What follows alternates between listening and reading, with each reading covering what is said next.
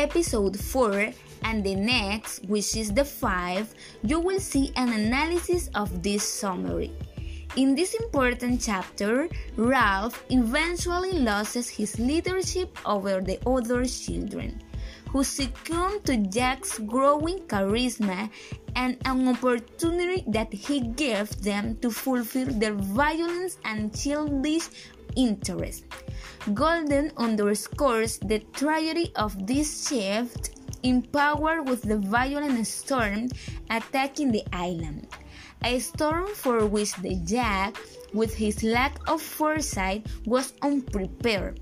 The storm serves as a reminder of the dangers they face, while Ralph has built shelters for the children and is prepared for this situation. Jack has only focused on hunting and entertaining the children. Golden again directs the reader's sympathy to Ralph, whose primary concern remains the good of the group.